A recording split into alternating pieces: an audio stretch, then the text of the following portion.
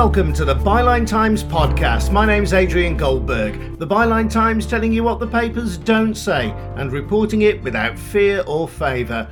This time, the monarchy and the media, after Harry and Meghan's explosive US TV interview leaves UK tabloid editors facing some awkward questions. The way that they have been frothing at the mouth with hatred over Meghan is horrific, and there doesn't seem to be any recognition of it. There is an unwillingness to even have a conversation about it. And more on the royal family later, as we hear how they've cozied up to Middle Eastern dictators despite the cruel suppression of the Arab Spring.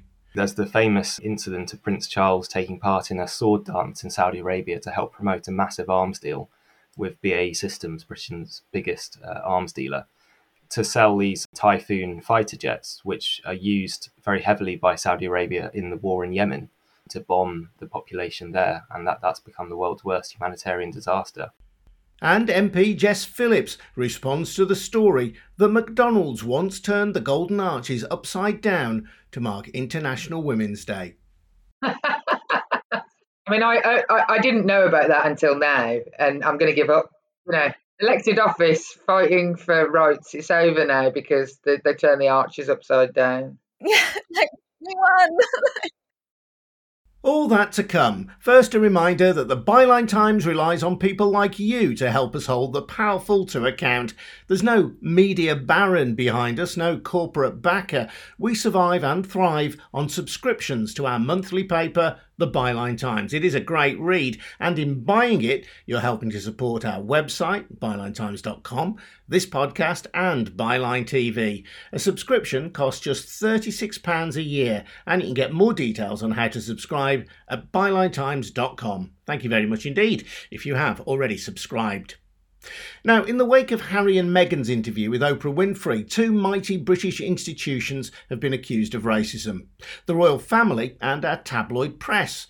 Prince Harry paid inadvertent tribute to the power of the papers when he blamed them for the couple's move to the United States. He described them as bigoted, but also said the royals didn't speak up for Meghan because they didn't want to upset tabloid editors who they rely on for good publicity, what he described as the invisible contract. Meghan also talked openly about her suicide fears, the sneering reaction to which has already cost one tabloid TV presenter, Piers Morgan, his job. For a more considered response, I brought together Byline Times editor Hardeep Matharu and Marvarine Duffy, freelance broadcaster and journalist and director of undergraduate journalism at Birmingham City University.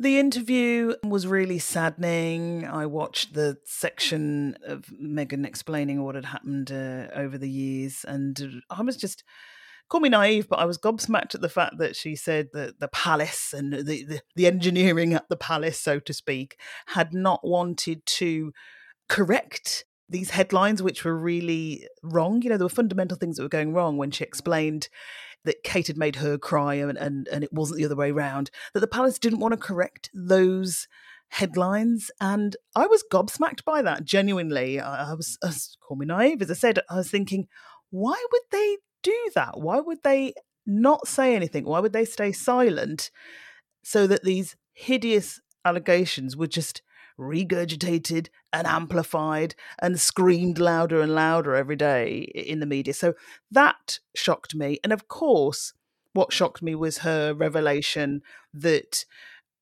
she did not want to be left alone in one particular evening when Harry and her were meant to be going out to some awards do, because she didn't know what she would do, because she feared for what she would do, because she wanted to take her own life, her life and that of her unborn child. I mean, this is horrific.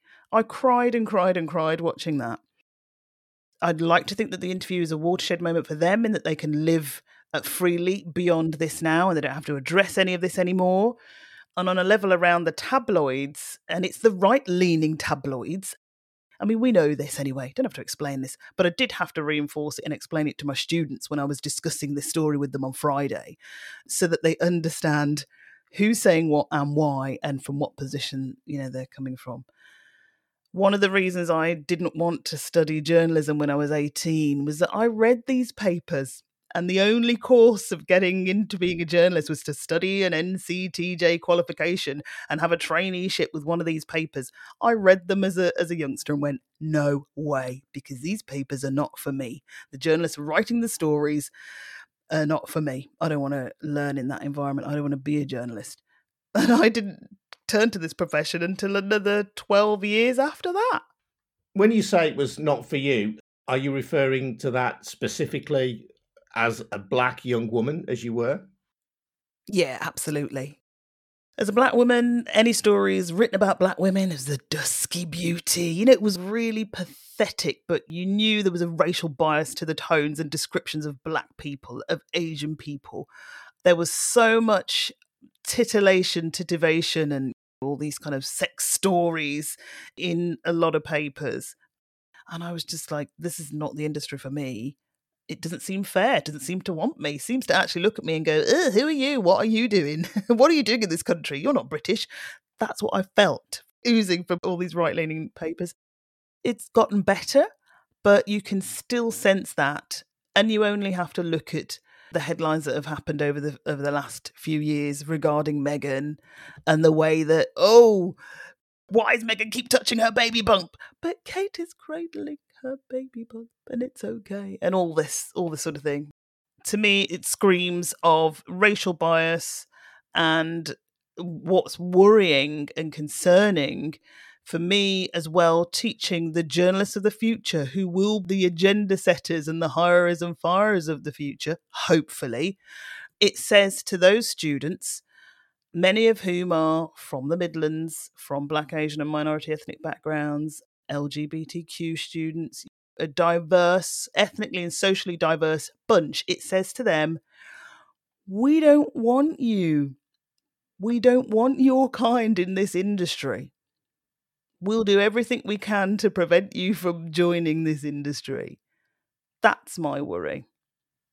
You know, I watched the interview and I was disgusted and devastated when Meghan talked about conversations that had happened with Harry by members or a member of the royal family or the royal household about how dark his unborn baby's skin colour may or may not be. In a way, it was just so simple that this is what it still boils down to. And I found it so devastating because for those of us who live these issues of structural racism in our everyday lives, Meghan and Harry and them doing this interview isn't just some big distraction or two really privileged people selfishly moaning and we should all just forget about it and get on to more important things. For me, that interview isn't just about the monarchy, it's about where power really lies in Britain. This notion of colour is interesting because the notion of colorism, whereby people with fairer skin are considered of higher status or more beautiful, that is absolutely found in sort of the community, the Asian community that I come from. I've always been very aware of it. Both my parents are Indian Punjabi descent. I have very fair skin and red hair. To the extent where I've even been told that I kind of transcend my race and class in British society. And just hearing that about Archie skin colour, it just in a very simple way, I think, encapsulates so much of what is at the heart of this. And it's so insidious, you know, it's so insidious. And I think another aspect of this, which hasn't really been looked at, again, is Harry made some really important comments about the tabloid media. So he was saying that a large part of the reason why he decided to move to America was because he didn't feel supported by the royal household. As Marvin's saying about these stories that were coming out about Meghan, which were not true, these weren't being corrected. And he was saying that I'm acutely aware that the royal family is actually quite scared of the tabloid media in Britain. And so and he called it an invisible contract between them, whereby if you'll get good coverage if you sort of wine and dine and keep on the right side of the right-wing press, which does still dominate the mainstream media and has real questions around how diverse it is. And I think that was just such an important point, that if a member of the royal family, you can't get more sort of within the institution than Prince Harry is saying, we have a royal family that feels beholden to the media. I mean, we can only just guess at what elected politicians feel in terms of the mainstream media. The media has a lot of cultural power. And it seems there is this interesting nexus whereby one element of the establishment elite, the royal family, is quite hollow really at the heart of it. The only reason they're all there is by the accident of birth. There isn't really anything else at the core of it. But to stay kind of relevant, it relies on this public perception being created in cahoots with another element of the establishment elite in this country, which is the mainstream media. And so for me, what was so revealing about the whole interview was, where does power really lie? And I think Britain has big problems of racism, of white supremacy, of class entitlement, unearned privilege, and really different elements of establishment elites, first and foremost trying to protect themselves. You know, this is all wrapped up in, I think, what Britain really is. And for me, something that was really striking was when Meghan was asked by Oprah about the various sort of tours and the events that they go on. And she was saying, let me just say, nothing is ever like it looks. In Britain, as she said, there's an obsession with how things look, which is very different to how you actually feel. And I just think that is so telling. So I was quite surprised and a little bit saddened that some people who you may consider quite liberal, but quite dismissive of the interview in that. Like I said, it's just two celebrities moaning, we need to move on from this, it's a big distraction, who cares? But it does matter. They're not just merely symbols, they're representing some really important fault lines, I think, in British culture. It's really interesting as well that the representative of the Society of Editors has been wheeled out on various programmes to deny that the British press is racist. But a quick scan on Twitter will pull up any number of headlines from right-wing tabloids like the Daily Mail saying, migrants, how many more we can take? Tell us the true number of EU migrants, the weaponisation of migrants in the media. Yeah, without a doubt. Add to that the fact that the European Commission on Racism said in 2016 that 2 newspapers were accused of fueling prejudice in a report on the rising racist violence and hate speech in the UK. You know, that was a study by the European Commission against Racism and Intolerance. You know, these things are happening, they are real, people are speaking out about them, there are organisations speaking out about them. You know, the Muslim Council of Britain speaks about them, journalists of colour often write, you know, open letters saying the industry is ignoring this. And I find it fascinating that the Society of Editors press release said, we've celebrated Harry and Meghan. Yes, you did, we're not arguing that, but how many other days of the year you're absolutely blasting her for some reason or another? I just want to be very clear. It's not all newspapers. We know it's not all newspapers, but there's a certain section who are very much leaning in towards policy and the government and a certain view and their audiences, their traditional audiences.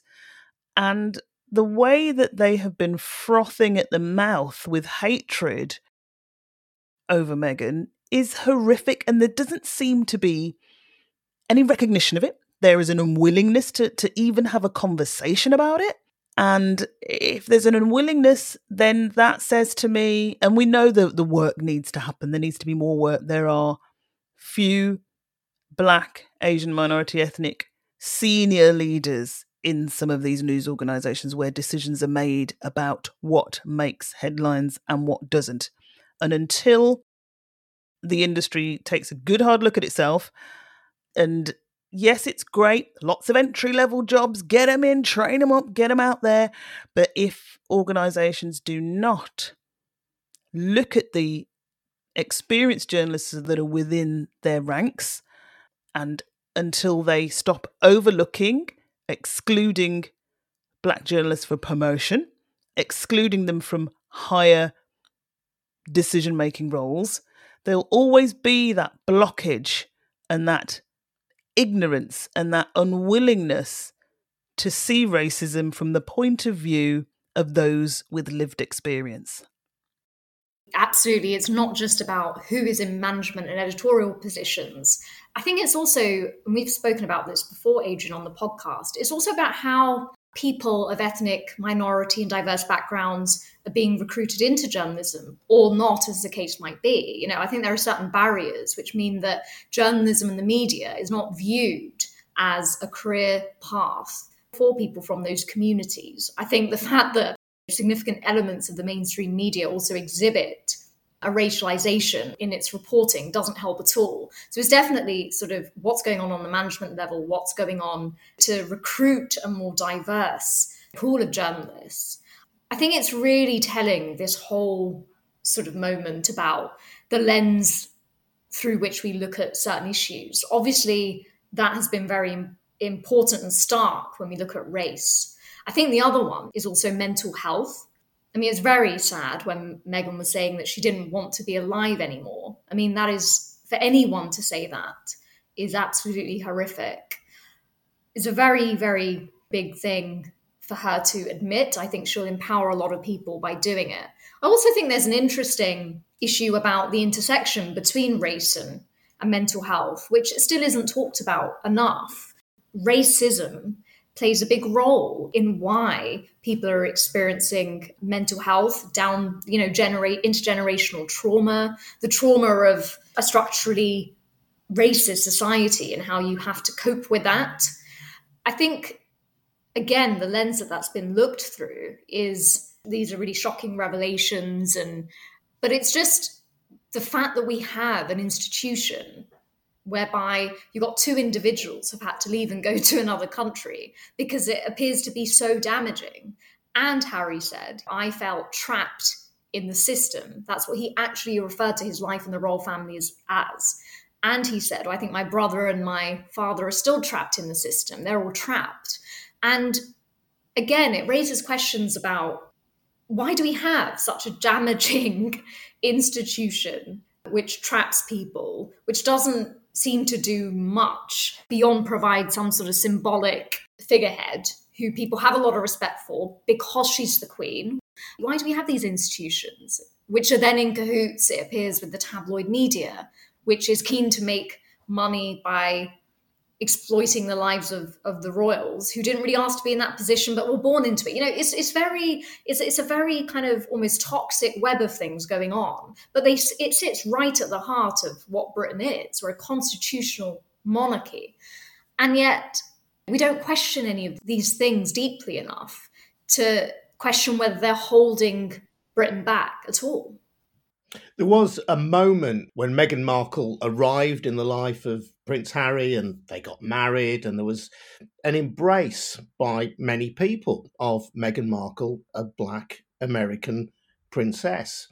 But there was also kickback. And I just wonder, for this kind of strange institution that the royal family is, the fact that it's the head of the Commonwealth, this union of supposed union of former empire countries, to embrace but then appear to reject a woman of colour, what that says globally. You just wonder how damaging that is. We want to be seen in the world, particularly in this post-Brexit era, as welcoming, as outward-looking. When you look at the monstering of Meghan, that tells you something very different about Britain. Without a doubt, the damage has been done. If newspapers lament about, the palace's worst crisis, well, the palace brought it on themselves. This interview and the impact that it has on the monarchy's pulling power, tourism power, the impression it has on the world and the impact it has on the world is now vastly diminished, I think. My mum's from Jamaica. England was the mother country. My mum and dad came here in the 50s in response to the Queen's call, part of the Windrush era.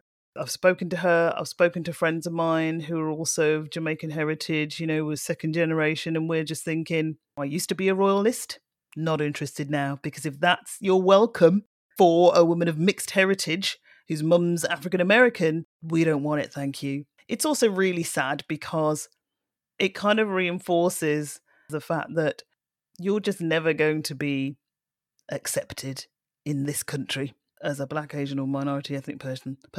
No matter if you're born here, you're not going to be accepted. get used to it. That's the way it is. And I can take that from the messages that I've had from close friends who are very, very upset, other black women who are extremely upset about the entire situation and the whole way that our newspaper media, some sections of the news media, have conducted themselves. That is the impression that is left, unfortunately, that there are some of us where we're not really British, I think. And it'd be very difficult for us to ever be accepted as such in the eyes of some people who happen to be in the echelons of power. So that is very hard to deal with. The message it gives to Commonwealth is absolutely atrocious. They've lifted the lid, Meghan and Harry, on what the heart of the British cultural, political and social society really is. And for that, I think they should be applauded. And it will have repercussions for years to come, I think. Byline Times editor Hardeep Matharu with Marvarine Duffy. And there's loads more great analysis of the Harry and Meghan story on the Byline Times website. We'll have more about the royals later on this podcast too. I'm Adrian Goldberg and you're listening to the Byline Times podcast. Don't forget to subscribe to our brilliant monthly paper, the Byline Times, which pays for our website and this podcast. More details at bylinetimes.com. Now, to mark International Women's Day, Byline Times commissioned 4 exclusive stories by our reporter Sian Norris. They're all well worth reading, but the one that really caught my eye was about the gender pay gap amongst companies who supported an International Women's Day campaign launched by a London-based consultancy, Aurora Ventures Europe Limited. Aurora were high profile. Type International Women's Day into Google and the company's website was the first to appear. But Sian discovered that many of the firms who had signed up were bigger on words than action, and they had rather large differences between what they paid men and what they paid women. It's worth pointing out here that the gender pay gap doesn't reflect any difference between what men and women earn for doing the same job. It's illegal to discriminate now like that. Rather, it is an assessment of average earnings, so it tells us who earns the big bucks and has the power in a company. Men or women. Jess Phillips, the Birmingham MP, well known for her staunch feminism, joined us to give her reaction. But first, Sian Norris, and why she decided to look into this in the first place. I started researching this story because I was really intrigued by this idea that we had an official International Women's Day campaign that had a large range of corporate partners and supporters. Number one, because International Women's Day is a grassroots movement. I didn't really understand why this sort of official website had appeared and why it was being organised by a London-based consultancy. But then when I started looking at who the partners were, some really surprising names came up, names that kind of raised some suspicions about what their gender pay gaps would be. So I had a look. I got out the government reporting system that they do for the gender pay gap. I put together a spreadsheet and started writing down all the numbers. And unsurprisingly, almost every single organisation linked to this International Women's Day campaign did have some sort of gender pay gap. I mainly focused on the median hourly wage gap because obviously you could look at different ones. You could look at the mean hourly wage, you could look at the bonus gap. But for me, the median one just seemed like a sensible place to start. And the highest pay gap that I found through looking at it was for this organisation called Honeywell, which was 38%. But even organisations that had no sort of median hourly wage pay gap, such as McDonald's, still had a bonus pay gap. So even where you could see improvements had been made, there were still issues around making sure that women and men had equal pay. So what I wanted to do with this article and what I wanted to do by looking through all this data was to kind of say, look, International Women's Day isn't an opportunity for your organisation to do some nice tweets, maybe host a panel saying how much you care about women's rights. International Women's Day is a movement that is grounded in women's working rights that came out of a kind of left-wing socialist trade unionist tradition. And if you're going to use the day to promote yourself as a forward-thinking organisation, then you need to do more to actually support the women that you employ. From my perspective, Sian, I totally agree with you. It's very weird to think that International Women's Day has a sponsor, full stop. It's a bit like we see Pride is sponsored in London by Barclaycard often. I find My Feminism sponsored by Tesco seems like an odd place for us to be anyway. But for a long, long time, I think now, for the past 10 years, International Women's Day has been considered to be one of the sort of opportunities, like Mother's Day before it, like there's Easter bonnets in Poundland right now. There's just an opportunity to sell people something, which I could be incredibly cynical about. But if it makes them have to talk about women and it makes them have to care and it makes the potential for the kind of reporting that you have done possible for them to next year not want to be in the same position, I don't think next year they'll be like, oh, forget International Women's Day, that'll get us in trouble. I think they'll think, well, actually, we've got to struggle for the reporting. My overall view of the reporting, which is currently on hold at the moment because of the pandemic, because, of course, in a global pandemic, in an economic downturn that has been notably affecting women worse, we wouldn't want businesses to have to be collecting that sort of data. I'm not entirely sure why it's been stopped, but it has. And the government seem to be making no moves to get it back, which they absolutely should be, because we don't know what's happening in the world at the moment, and that's a real worry. But I don't think it's enough just to say, yes, we have a gender pay gap and put it into a report so that around this time of year and year end every year, we get a story about which companies are good and which companies are rubbish. And then it sort of goes away. There's got to be some metal behind gender pay gap reporting that means that next year it's fallen. Now, I'm not naive enough to think that everybody's gender pay gap reporting is going to be brilliant every year or when it first started, but I would expect to see progress. And when there's no progress, what are we going to do about it? And so all those companies that you've looked into for International Women's Day this year who sponsored it, I don't know what they did to sponsor it. I did not receive any gifts. Did not receive. As a woman, I was not like, if it's sponsored by it, I did not get a goodie bag of these products for all women. The International Women's Day in Russia is essentially people walk the streets and give out flowers to women. I'm going to say we should bring that on here as well. But the reality is that those organisations next year, that's going to be the thing that matters, is whether that's lesser. Whether the 38%, bear in mind that 38%, that's somebody being paid like 62 pence for every pound a man earns. That's unbelievably bad. That's worse than the national average. What the hell are they going to do about that? I don't want a fancy website or a goodie bag. I want to know what the hell they're going to do about that. Absolutely. I want to be clear that they're listed as supporters, not sponsors, because I don't know, as you say, what that relationship means. I mean, sponsorship would suggest like a money or a financial transaction, and I don't know that. So yeah, they were listed as supporters. But I think completely agree with Jess. Number one, we absolutely should not be suspending gender pay gap reporting at a time when women's working rights are clearly being seen to go into reverse. And there's a lot of data around about the impact on furlough on women workers. We know that women are more likely to be in low-paid professions such as the care industry, which, as we've seen over the past year, has become an essential key working profession. And yet we're not seeing improvements in women's pay in that sector. So the fact that they've suspended reporting at a time when we need it more than ever to see the raw data on the economic impact on women workers in this crisis is really troubling. And I completely agree that International Women's Day is an opportunity to start these conversations. It's good in that respect that businesses have kind of taken hold of this and gone, okay, we're going to start conversations about women, but it has to go, as Jess says, beyond that conversation. You can't have one day of a year when we go, McDonald's turned their M sign upside down to be a W a few years ago. It's like, oh, that's all I've ever wanted as a feminist, to go down the street and see a W. I mean, I didn't know about that until now, and I'm going to give up. Elected office, fighting for rights, it's over now because they turn the arches upside down. Yeah, we won. Jess, the reporting of gender pay, though, is in itself a milestone, isn't it? And it allows us to have this discussion because we can now say we know what we're talking about with some authority, even if it has been suspended for this year because of the pandemic.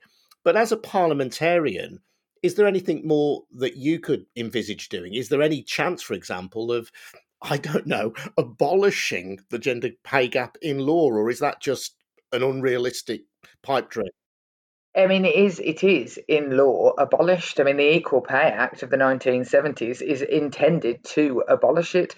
The issues where we go wrong and the legislation that would massively improve this is largely around parental legislation.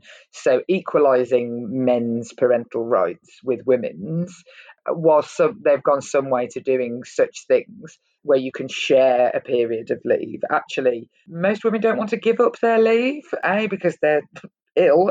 It's quite hard to give birth to a baby. I mean, I gave birth to a £10 10-ounce one. It took a while for me to get over that. And they want that time, but why on earth do we have to pick which parent gets the time? I think that there needs to be far, far more done to make sure that men's caring responsibilities are recognised in the law in a way that they aren't at the moment. That would be a massive, massive help. But also issues around flexible working, which the argument for them no longer exists.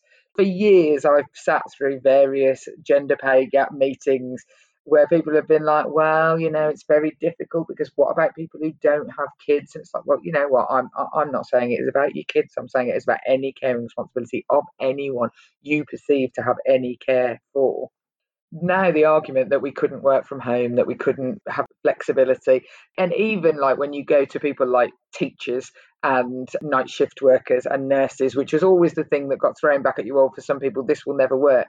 The reality is, if we have the investment and in both time, finances and energy in making this work, we massively improved, massively, and the massive improvements in childcare would make a huge difference. So those are the ways that you legislate for it. But you could legislate for fines, tax incentives. You could legislate for all sorts of financial things off the back of the reporting that says if you don't do it, you're breaking the law essentially. But if you don't have policies that look after sexual harassment in your workplace, nothing bad happens to you. But that's illegal as well. So many of the things that happen in companies that is illegal, and if it was tested in a court of law, would be found to be illegal, have very little teeth. And so nothing ever changes. I totally agree. And I think the other thing that would be really good to see would be for gender pay gap reporting to go to more companies. I've never in my entire career worked somewhere with, I think, more than 20 employees, but I know that gender pay gaps exist in these places. And I think if we could see that kind of extended so that we can get a bigger picture and put that responsibility on all types of companies, because that's another get out that allows companies to sort of not take any action when action does need to be taken. And it puts the onus on women who are not being paid fairly to do all the work. And most women who've gone through a gender pay gap situation will tell you it is just not worth the risk going to a tribunal, because then you're the troublemaker. So you pack up your bag, you pack up your desk and you go to another job and nothing gets changed. I agree with everything that Jess has said around flexible working, care, parental rights, but also ensuring that we get this reporting out into the wider workplace and support women to take action and know that they're not going to be penalised for it. Byline Times reporter Sean Norris with Labour MP Jess Phillips, the Shadow Minister for Domestic Violence and Safeguarding. Aurora Ventures Europe Limited, who organised that International Women's Day campaign, did not respond to Byline Times' request for a comment. It's also well worth checking out all of Sean's features for International Women's Day on our website, bylinetimes.com. That's also where you'll find details on how to subscribe to our fab monthly paper, the Byline Times. Now, we heard earlier about the royal family and its troubled relationship with the Duke and Duchess of Sussex, Harry and Meghan to you and I. But what else are the royals up to? Well, as Phil Miller from the investigative website Declassified UK discovered, they have been cozying up to dictators in the Middle East's Gulf states. That's despite the brutal suppression of human rights since the pro-democracy Arab Spring protests a decade ago. Prince Charles alone has had 95 meetings with Middle Eastern rulers in the last 10 years. Phil has been telling me all about it, starting with a quick refresher on the Arab Spring. The Arab Spring was a series of protests and revolutions that swept the Middle East and North Africa 10 years ago. They started in Tunisia, and they saw the dictatorships in Egypt and Tunisia fall, and other countries as well went into civil war or just saw massively increased repression of a whole range of activists. In some countries, even people putting tweets on social media could be arrested. So it was a moment when the real nature of these monarchies in the Middle East and other dictatorships out there became obvious, and no one could really pretend any longer that they had some kind of consent of their populations to be in charge. That was kind of a key moment, and it's been 10 years since. And in all of the 8 monarchies in the Middle East, the various kings are still in power, and they've spent the last 10 years embarking on a counter-revolution and really trying to stamp out those last embers of dissent to quite an extraordinary degree in some countries.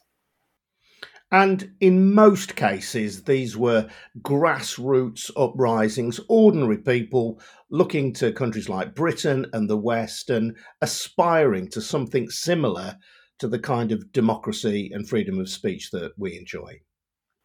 Yes, in many of the countries, people were calling for multi-party elections, freedom of speech, even things as basic as kind of anti-corruption type demands, very reformist demands, even in some cases, accepting a kind of constitutional monarchy in the case of Bahrain. So some kind of accommodation with the existing power structure, but, to have much more of their own rights and ideally the right to vote. And your headline revelation is that British royals have met the leaders of these monarchies, which you describe as tyrannical, more than 200 times since that Arab Spring. Yeah, I was quite astonished when I started going through the court circular, which is the royal diary, and just the sheer scale of these meetings that they were having. And often around the times of activists being put on trial and sentenced to very lengthy prison sentences just for asking for their rights. In Bahrain, there was a case where a woman tore up a photo of the King of Bahrain, and she was arrested. And there were meetings going on all around these events. The level of repression never seemed to put them off, either being invited to Buckingham Palace and Clarence House, or the royals going out at taxpayers' expense on these trips around these countries. Yes, Bahrain in particular seems very keen on maintaining this royal connection with the UK. Yes, so we found Bahrain had the highest level of meetings, I think around 44 meetings, so even more than the Saudis managed to get in with the House of Windsor. The King of Bahrain is very keen on horse riding. He shares that passion with the Queen, and we saw almost every year since 2012 he would join the Queen at the Royal Windsor Horse Show and sit next to her. One chap I interviewed, Syed Al-Wadai, who was tortured during the Arab Spring and fled to the UK and claimed asylum. He went to the Windsor Horse Show and did a protest there and was obviously stopped from protesting quite quickly. But then his Bahraini citizenship was stripped in retaliation. And when he tried to protest again, members of his family in Bahrain were summoned to the police station for questioning. So, even the extent of people trying to do a democratic protest on British soil, they were suffering retaliation in the Gulf. So it became quite sinister, actually, when you really drill down into the detail of what was going on. How repressive is Bahrain to ordinary people seeking to exercise what we would regard as normal democratic freedoms? Bahrain is highly repressive. It's rated by Freedom House, a US government-funded think tank, as not free. The major opposition parties have been banned. Independent newspapers have been shut down. The leaders of the pro-democracy movement in Bahrain were sentenced to life imprisonment by a military court. So it can't get much more repressive than that. And you mentioned that behind Bahrain, Saudi Arabia is the next most common country for meetings with UK royals. Exactly, yes. I mean, Bahrain is a relatively small, it's probably one of the smallest countries in the Middle East, and it's joined by a bridge to Saudi Arabia. And when the protests in Bahrain were getting to a critical level, the Saudis drove over the bridge in British-made armoured vehicles to crush the uprising. And Saudi Arabia had its own protests, particularly in the east of Saudi Arabia, from the Shia community. And, also these cases of women wanting to drive, There was the case of Raif Badawi, who was a liberal blogger who was sentenced to hundreds of lashes. So there were all these human rights cases that have been going on and are still going on in Saudi Arabia. And yet the UK royal family had, I think, around 40 meetings with them. And also there's the famous incident of Prince Charles taking part in a sword dance in Saudi Arabia to help promote a massive arms deal with BAE Systems, Britain's biggest arms dealer, to sell these Typhoon fighter jets, which are used very heavily by Saudi Arabia in the war in Yemen to bomb the population there. And that's become the world's worst humanitarian disaster. So there are serious questions to ask about, particularly Prince Charles's relationship with the Saudis and the humanitarian consequences of it. Prince Charles is someone who portrays himself as a defender of faith. He claims to have a particular interest in Islamic culture and heritage. And yet the Saudi regime has been bombing the capital of Yemen, Sana'a, relentlessly for the last 5 years. Sana'a is a UNESCO World Heritage Site. It's one of the oldest cities in the world. And also Saudi Arabia represses religious minorities within its own borders. So I think there are serious questions for Prince Charles, who tries to portray himself as this very worldly and humanitarian figure and is likely to be our next king and head of state, as to what he really gets up to in Saudi Arabia. And the de facto ruler of Saudi Arabia, MBS, as he is known, has been implicated in the murder of a journalist, Jamal Khashoggi. Exactly. And that murder took place only about 6 or 8 months after Mohammed bin Salman had been welcomed to Buckingham Palace for a state visit. And the royal family allowed themselves to take part in a massive Foreign Office PR drive to present Mohammed bin Salman as a reformer.